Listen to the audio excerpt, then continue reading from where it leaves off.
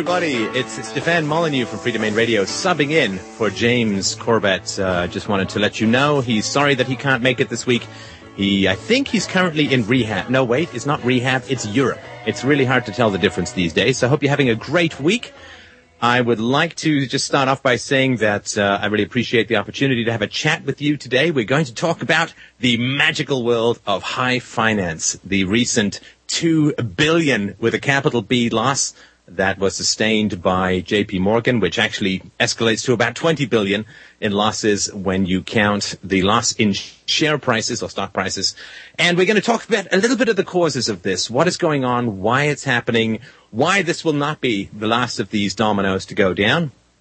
I really can't give you any advice about what to do about it because I'm your friendly neighborhood philosopher. I don't really know much about how to invest to save yourself. I buy some gold and food. That's what I like to have.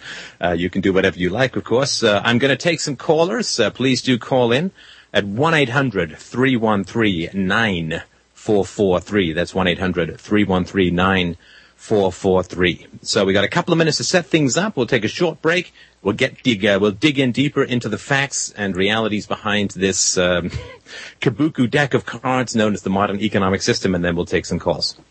So you probably have heard JP Morgan took a very hot, fiery bath in the lava of credit default swap losses recently. This is something that has been building for a while. There's this trader there who is running, ironically enough, the department which controls risk for JP Morgan and makes sure they don't get into too much hot water.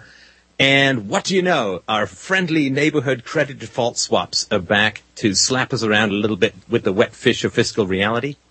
And they built up these huge positions in these credit default swaps, largely dealing with U.S. corporations. And then it just grew and it grew and it grew, and there was such a growth in their position that what happened was traders, particularly in Europe, began taking contrary positions. You know, in this modern world of whirligig, kaleidoscope, LSD-laced finance, you can make money out of somebody else's losses. You can make money out of a company's losses. You can make money out of, I don't know, shooting orphans probably in some scenario. So what it is that we are trying to understand is how did this come about? Well, they said that they were very comfortable. The head of JP Morgan said, I'm very, very comfortable with this situation. They probably read about it in the Wall Street Journal, the amount of positions that they were taking in these credit default swaps.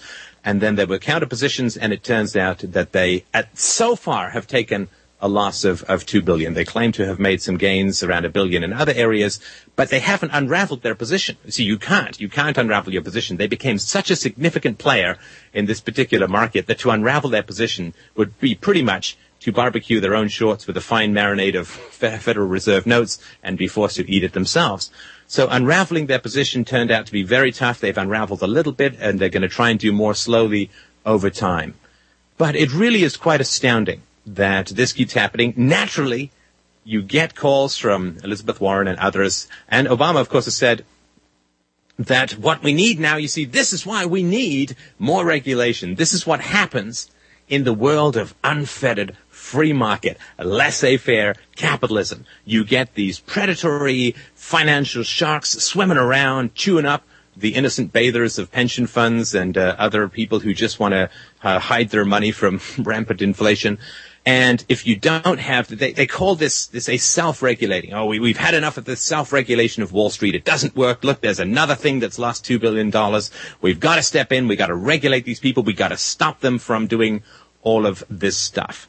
And it is really astounding because we'll talk about this in the next segment.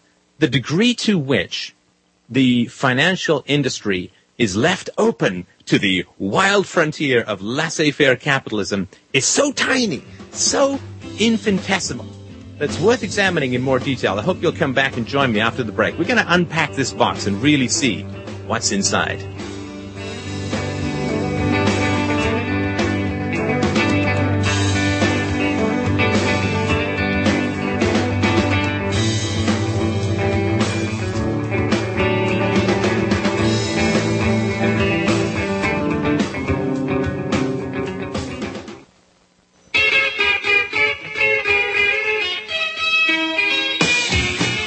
Hello, everybody. Hope you're doing well. It's Stefan Molyneux. We're continuing on. I'm hosting James Corbett's The Corbett Report, and we're talking about J.P. Morgan and the pseudo-late fascistic end of the empire capitalist unraveling that we're seeing all around us in the economic sphere. So let's go a little bit more into detail about what happened, and then we'll talk about some of the principles behind it so that you can really understand the nonsense that's been shoveled our direction in the guise of news.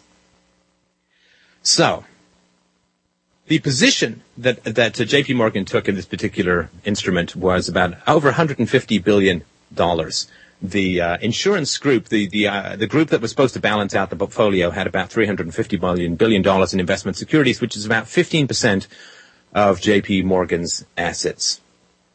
And there was one trader who was apparently in charge of all this stuff. This reminds us, of course, of AIG's Joe Cassano. When Cassano's position went sour in 2008, it cost AIG $200 billion, which triggered the bailout by the Federal Reserve and nearly took down the entire financial system. We'll talk about that more in a second. So the first thing to ask is, how on earth, how in this or any other dimension of human existence could a J.P. Morgan trader, or even a group of traders, even an entire department, rack up $150 billion on a particular instrument in spending?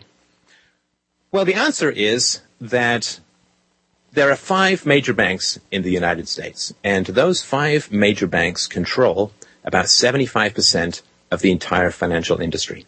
Now, they don't do that because they're so lovey-dovey with Bastiat-style free market principles. They do that for a variety of reasons we'll get into a little bit later. But the important thing to remember is these are all considered to be too big to fail. And the Federal Reserve and the government made that very clear in 2008, 2009, when it turned the fire hose of Federal Reserve currency on them and put out all the fires that were set by greed, incompetence, and vitriol. So when J.P. Morgan begins to say stuff like, oh, I want to buy more and more and more and more, if you and I try to do that with a bank, the first thing they're going to ask for is collateral. They're going to ask for our collateral. Well, what happens if you can't cover these losses? What's going to happen if you can't cover these losses? Well, the answer has been made abundantly clear, and not just in 2008 and onwards, but throughout a wide variety of interventions. You start the Mexican peso, the Argentinian dollar, or whatever they were using down there. You can see this happening over and over again, that when currencies or financial systems get into trouble, then the World Bank, the Federal Reserve, they just pump money at it. Because of that, people are not asking for collateral anymore. Because if you are trying to buy a whole bunch of financial instruments and people are actually asking for collateral, in other words, look, if this goes south, what do I get if you can't pay your bills? Well, you have to go and say, listen, I need all of this capital to put up as collateral, which is going to restrict the trades that your organization is going to be able to make in other areas, obviously, right? And it's going to bring everything you're doing to the attention of senior management. But that restriction, which would actually be the case in a free market system, is not in place anymore. Because people say to J.P. Morgan, hey, if you can't write the check, I'm sure Bernanke or whoever's in charge of the Fed when this goes south will be happy to write a check, just like they did last time, because you are too big to fail. And that is something we're going to see over and over again until companies which mess up this badly are absolutely and actually simply allowed to fail. But unfortunately, the existing, not even vestigial free market echo of a fascistic system can't allow these things to fail. Because if the currency goes into crisis, then the entire political system, not the financial system, and the financial political system are like a yin and a yang. It's like smoke and fire, really are two sides of the same coin. But they really can't allow this to happen. So, I think this is really important to understand what is really going on here. I think there are 3 or 4. Let's see if we can get 3 in before the end of this segment. There are 3 major areas that cause problems. Again, you want to talk about this or anything else that's going on in your life, in your mind, in your heart, you can call in at 1-800-313-9443. Talk to our gorgeous producers and come on the line. Number 1. There's this great mistake that is made, which is that corporations have something to do with capitalism. People say corporations are capitalism. We always hear this, the big corporations will just have their way and they are considered to be the tail that's wagging the dog of the state and so on. Corporations have nothing to do with the free market. Corporations are not products of the free market. They are not created by the voluntary interactions and transactions of freely associating individuals.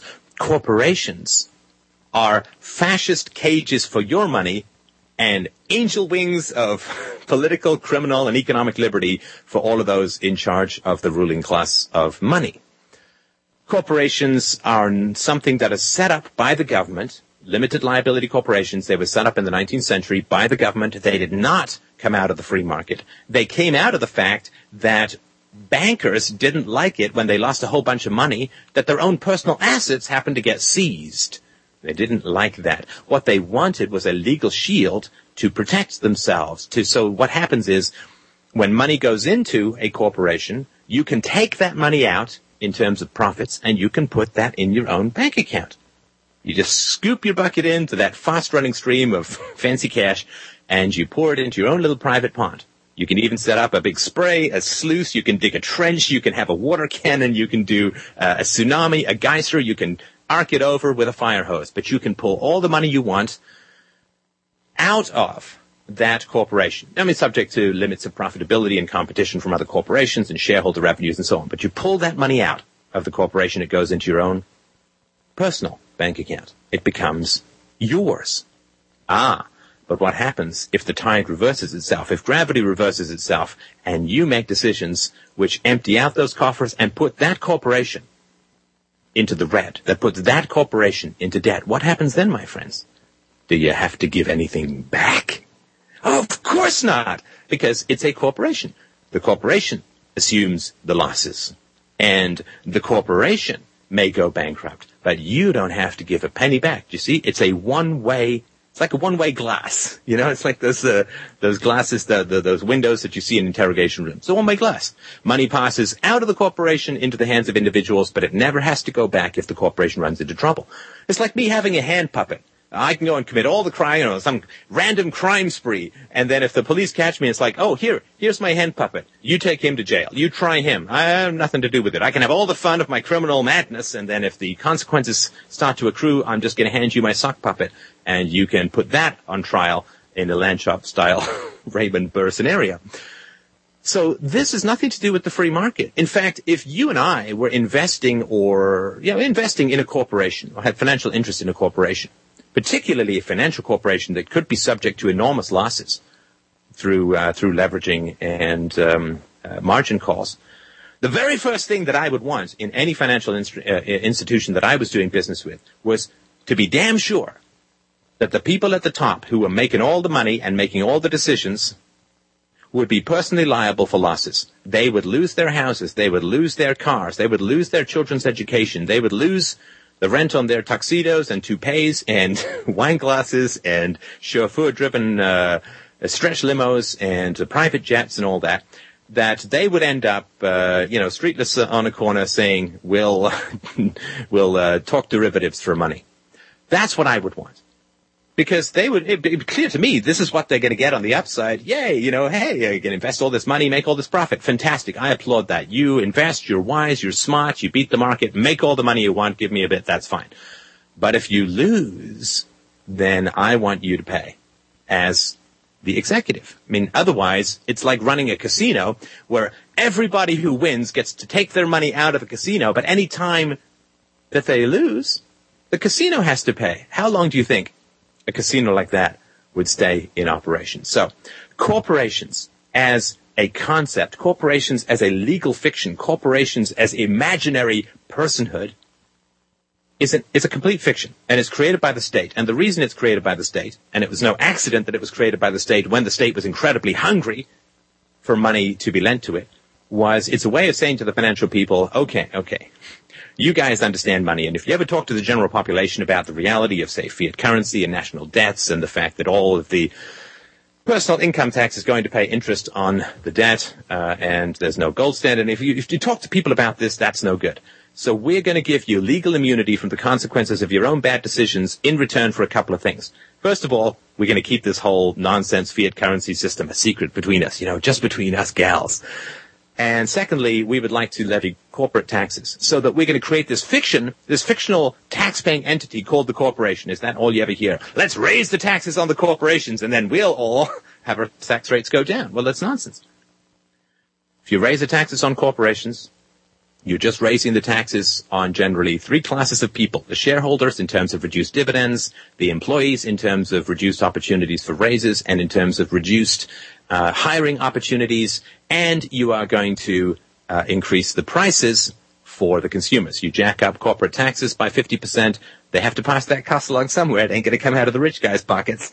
So they simply have to raise the rates. And as a consequence of raising those rates, they then have to raise tariff barriers because other people will then be able to come in from overseas and compete at a better rate. So they create this legal fiction called corporations, which then everyone thinks we can just go pick the pocket of this imaginary friend called the corporation.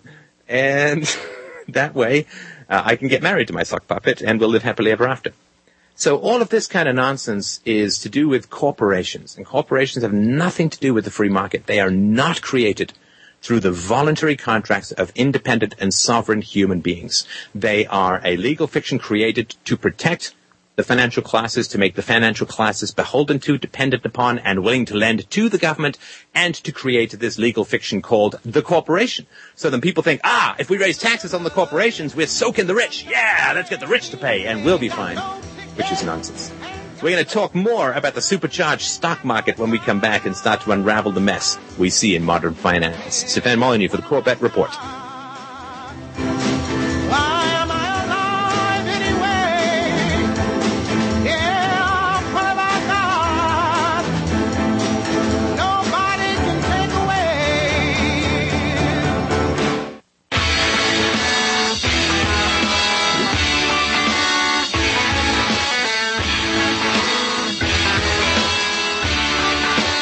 All right.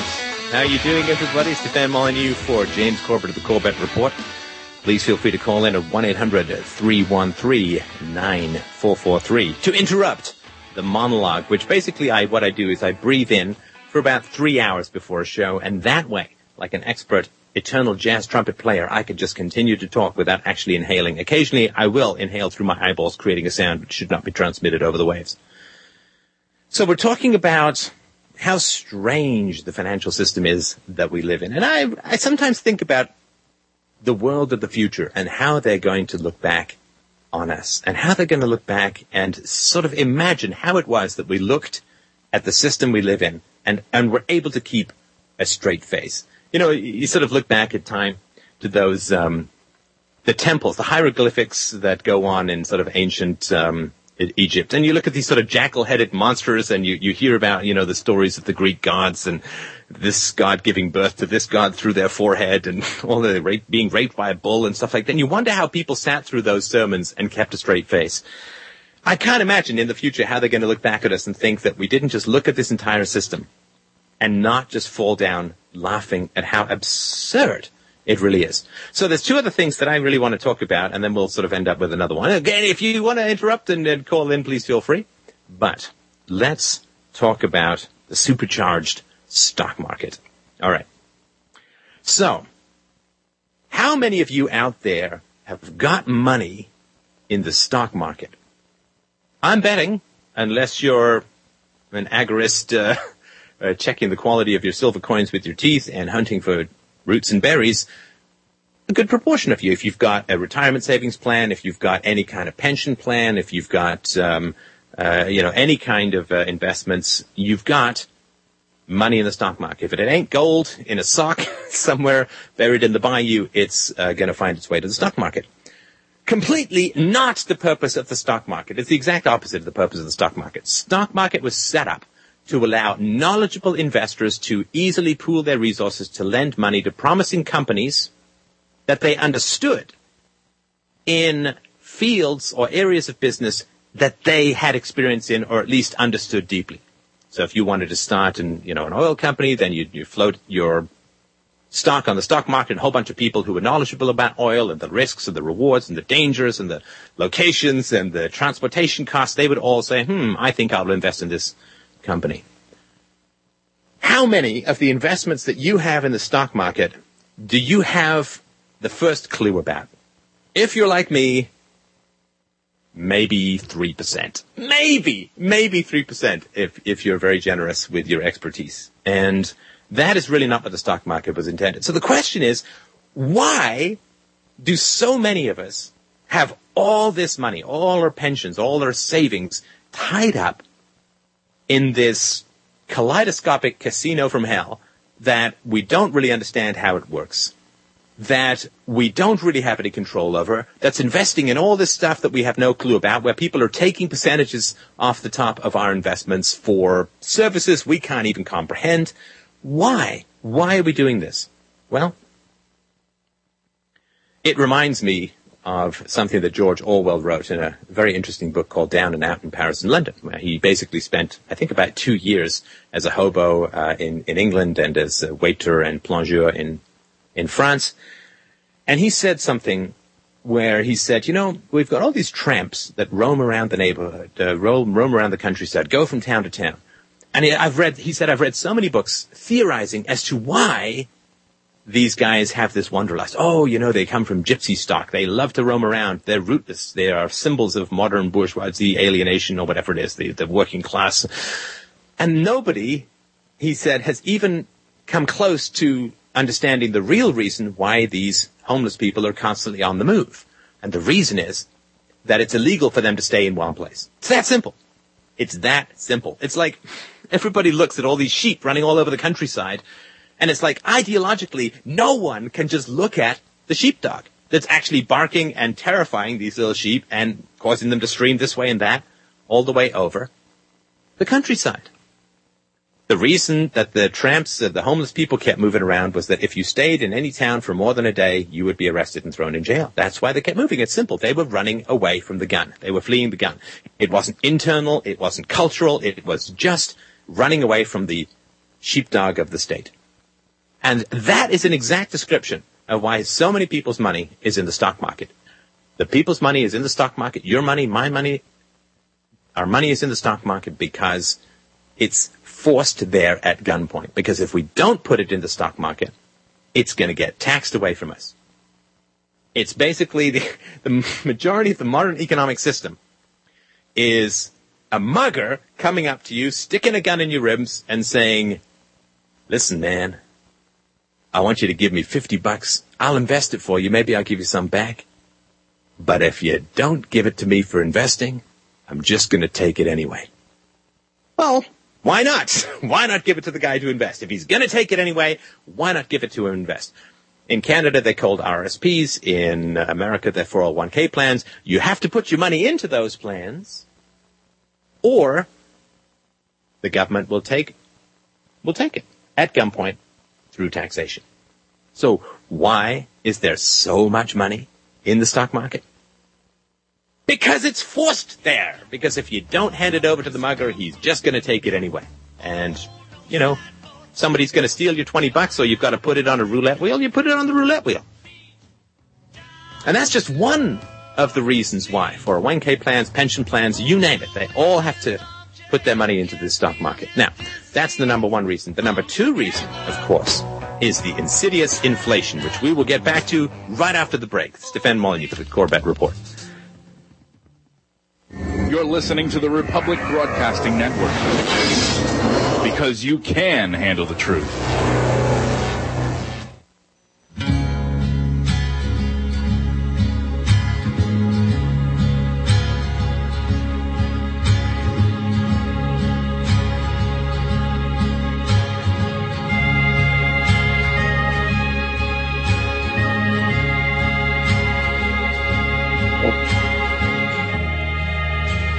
All right, we are back.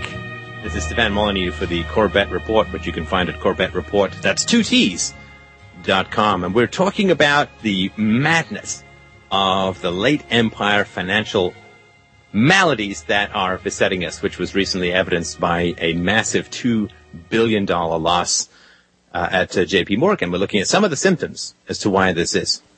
So we're talking about why so much money has been pumped, forced, cannon-fed into the stock market, where very few people actually want to be. And We talked about how every time you have to try and legally evade taxes or minimize your tax exposure by putting money into the stock market through 401k plans or something through your deductibles or something through a pension plan or something like that. But the second reason is something that we've become so used to. And I know I'm sure that James has talked about this before, so I'll just touch on this relatively briefly, or at least relatively briefly for me, which is inflation. When I first came to Canada in 1977, candy bar cost about a dime. Now it's about $1.25. What is that? About a 90%, a little over 90% reduction in value in 30 years. I mean, it's really quite astounding when you think about it. I mean, my first job I got paid me about $2.25 an hour. I was working in a bookstore, and I was 11 or 12. And it's really quite astounding just how much money's value gets eroded. And this is this sort of invisible termite burrowing at the foundations of our civilization that not one person in 1,000 or not one person in 10,000 can accurately see, let alone diagnose. But inflation is another reason why so much money charges into the stock market. Use it or lose it. That is the sad and tragic reality of these constantly evaporating, slowly burning on fire Federal Reserve currency toilet paper notes that we are forced to use. So, imagine a world, and we don't have to imagine that hard. This is the 19th century in America. For over 100 years, with war, with the end of slavery, with the threat of secession, with Jefferson sending pirates over to the Middle East to deal with, I'm sure, not quite oil issues, but, they were dealing with pirates who were trying to rip people off going through particular straits.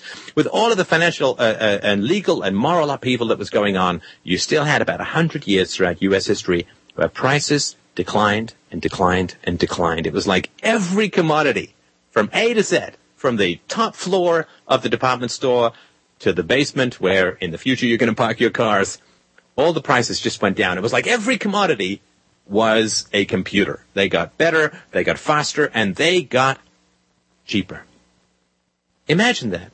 Imagine if you had $100 now, you stick it under your mattress, and in a couple of years you can buy $130 worth of goods or $120 worth of goods with that. In other words, your money grew. It was like your gold was having sex in a bag and reproducing. Wouldn't we all like to see that in slow motion with some Kenny G sax in the background? And that's something we can't fathom. We can't comprehend what it's like when your money multiplies just when you sit around whittling and picking your nose.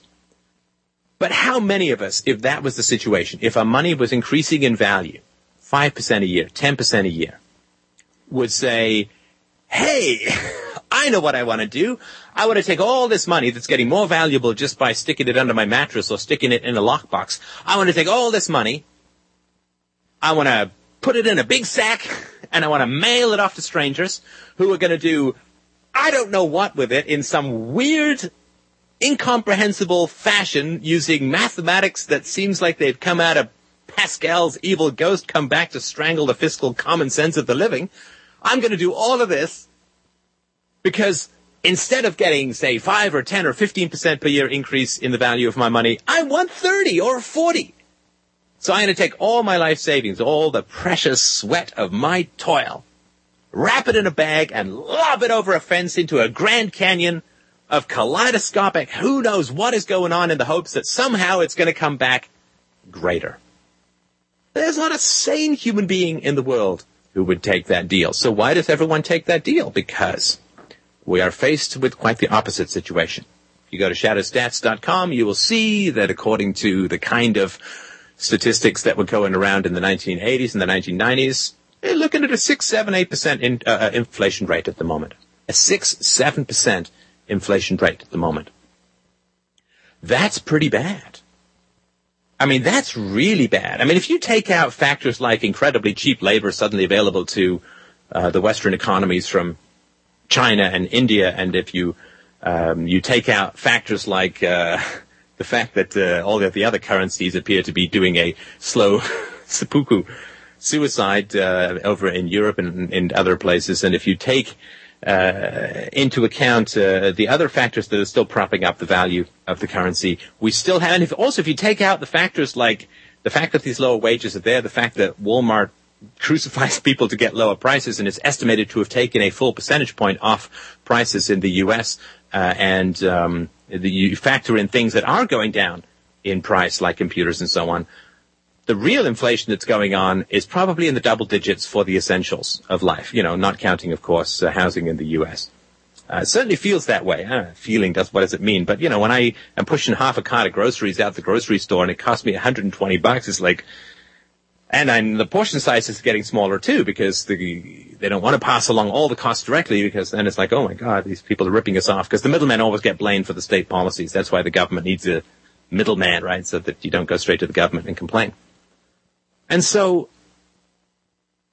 this inflation, whether it's 6%, 8%, 10% a year, well, that's like you can put your money under your mattress, but it's going to get eaten by the bed bugs. You can put your money under your floorboards, but ghosts are going to dig it up and spirit it away to to the Stygian abyss of inflated nonsense.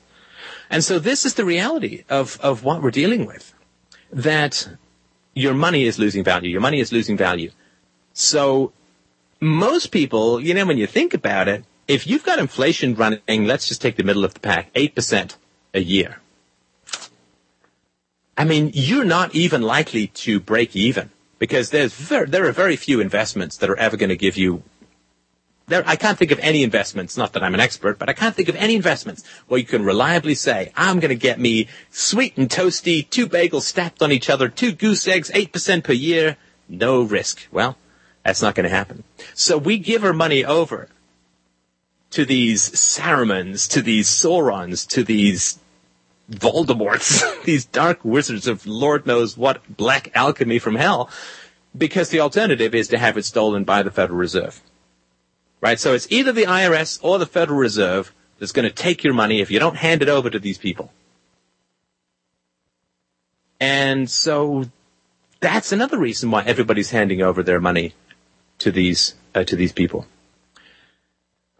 Let's look at another factor, and then we will get to the true comedy, the true black, grim comedy of the situation. And if this doesn't make you laugh, you really have to go get an x-ray for that funny bone and try and get it back, because there is something absurdly funny about the situations that we're in.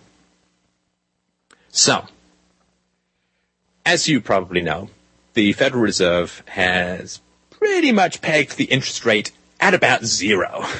In other words, there is no time value to money. Is frozen in time. It's like a fly in amber. It's like a scorpion in those little brooches that you see in the museums. Money is trapped in time. You don't have to pay a penny to rent money. It's free to rent over time. So the interest rate is pretty much, you can get, a 25th of a percentage point or something like. You can get a tiny little bit. And of course, what's happening is banks are getting this money lent to them at absurdly low rates and then just buying bonds at a couple of points and calling themselves financial geniuses. But really low interest rates combined with high inflation generates a nearly insatiable necessity to take risks in the investment world, right? Because normally, if you have high inflation, then you have higher interest rates. So let's say that the real value of borrowing money is 5% a year. Yeah, like some sort of actual sensible free market rate. Who knows what it actually is, but let's just say it'd be around 5%. As you know, if inflation is running at 5% and it costs 5% to borrow money, well, the real interest rate is 5%, but the interest rate you're charged is 10% because they've got to cover the 5% loss of money that is occurring through inflation. Because if they only charge you 5%, then you pay them back with dollars that are worth less in the future and they haven't made any money. So normally, when the government starts printing a lot of money, that's called inflation. Inflation refers to an increase in the supply of money. The increase in the prices is just an effect of inflation. We call it inflation. I've made that mistake too, but it's not true. So normally, what happens is when you have high inflation, they have to raise the interest rates to cover that. But we, of course, live in a situation that is so far from the free market that we are in this absurd Kafkaesque topsy-turvy universe where we have incredibly low interest rates and pretty high inflation. Now, of course, the reason why the government, there's two major reasons why the government can't raise interest rates. The first is it's trying to foster this recovery, which is, to me, the equivalent of pumping cocaine directly into the eyeballs of somebody who's having a heart attack. Okay, they feel a little bit better for a moment, but you ain't exactly helping them in the long run. And but the major reason, of course, is that if the government raises interest rates, then the interest it's going to have to pay on the goodly portion of its debt that's held in U.S. dollars is going to go through the roof. And the government financial system, which is already ridiculously stretched, is simply going to break with a massive twang like you haven't heard since a Chekhov play. Ooh, there's a really obscure theater school reference for 3 listeners like, wow, he's talking about the cherry orchard. But they can't raise the interest rates because the government owes so much money that if the interest rates go up, then their payments are going to go up and the whole system is going to come collapsing down. So what does this mean? Well, this means that the money that you have is being eroded by 8% a year. The interest rates that you can get by putting the money in the bank is 0, pretty much. And so there's the only place that you can put your money for any kind of reward, unless you're just willing to, 8% is like, it's going to erode your money to nothing in less than a decade, pretty much. That's just really rapid theft. This isn't like Bilbo Baggins rooting around the belly of Smaug and taking 5 goblets. This is like a giant vacuum hooving up your house bricks at the rate of 8% of them per year. You ain't going to have no house all too quickly. And so you've got to do something with your money. It's being hunted. It's being hunted. And so you hand it over to these institutions, and these institutions have a huge amount of money. Way too much money than they ever should have. They're like some Russian athlete when they used to do this blood boosting, right? Like they'd take a pint of blood out of you a couple of weeks before an event, and then they'd put it right back into you right before the event so you could better oxygenate your muscles and perform better. Well, our economy, the stock market in particular, is so blood boosted. It looks like this giant ass Pillsbury doughboy Michelin man taking 3 steps and then bursting up in a shower of blood. So you got these institutions, they got all this money. They got way too much money chasing way too profitable investments. That's why any company that shows any hint of growth, Apple, let's just throw all the money at Apple. Because we got way too much money. We can't put it in anything safe because there is nothing safe. Because interest rates are so low and inflation is so high. So you've got to just create these weird, risky, hyper-algorithmic instruments that befuddle and bewilder just about anyone, just in the hopes of making a small profit or a medium profit or even a large profit. But it gets more complicated because all the simple and obvious stuff, which capitalism should just deal with in a free market situation, doesn't exist anymore. It doesn't exist anymore. It's just, it gets kinkier and weirder and kinkier and weirder. And that's the nature of the financial system that we're dealing with at the moment. And there's no way out of it. There's no way to stop it at the moment. It is a complete and total runaway train, to mix yet another metaphor into the melange of language that comes pouring out of my brain from time to time. And so this is something that's really essential to understand. Again, I don't have any magical solutions because I'm just a philosophy guy, so my solution is let's stop pointing guns at everyone. But people aren't really that interested in that solution, at least not quite yet.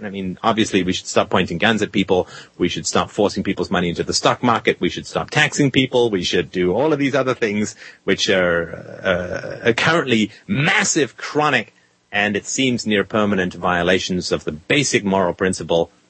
Do not initiate force against your fellow man and respect thy property rights. Our entire system, our entire society, our entire way of life is founded upon violations of basic moral principles, and then we get stunned and surprised when evil breeds dysfunction. Isn't that mad?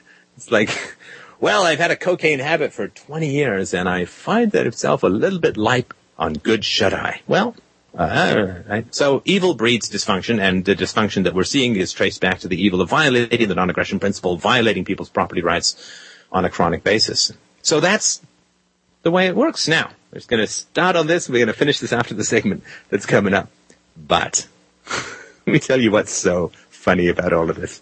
It's funny to me. Maybe it's because I'm a little losing my mind, but it is actually funny to me. People are saying the government needs to regulate Wall Street. The government needs to regulate these financial institutions. The government, because of its wonderfully stellar record, its Olympic gold of fiscal competence and restraint and paying its debts on time and not going into deficits and dealing with everything proactively and just being so responsible about how it spends the money, lives, blood, sweat, and futures of the unborn. The hyper-competent government that doesn't make any mistakes financially is the agency that we should use to regulate Wall Street. I mean, that is so astoundingly ridiculous. Unbelievable. And this is how, I swear to you, in the future they're going to look back, they're going to read our newspapers, and they're going to think, no, this can't be real. They got to be putting us on. We're going to talk about more of this when we finish up after the break. Stefan Molyneux for the Corbett Report. Thank you so much for listening.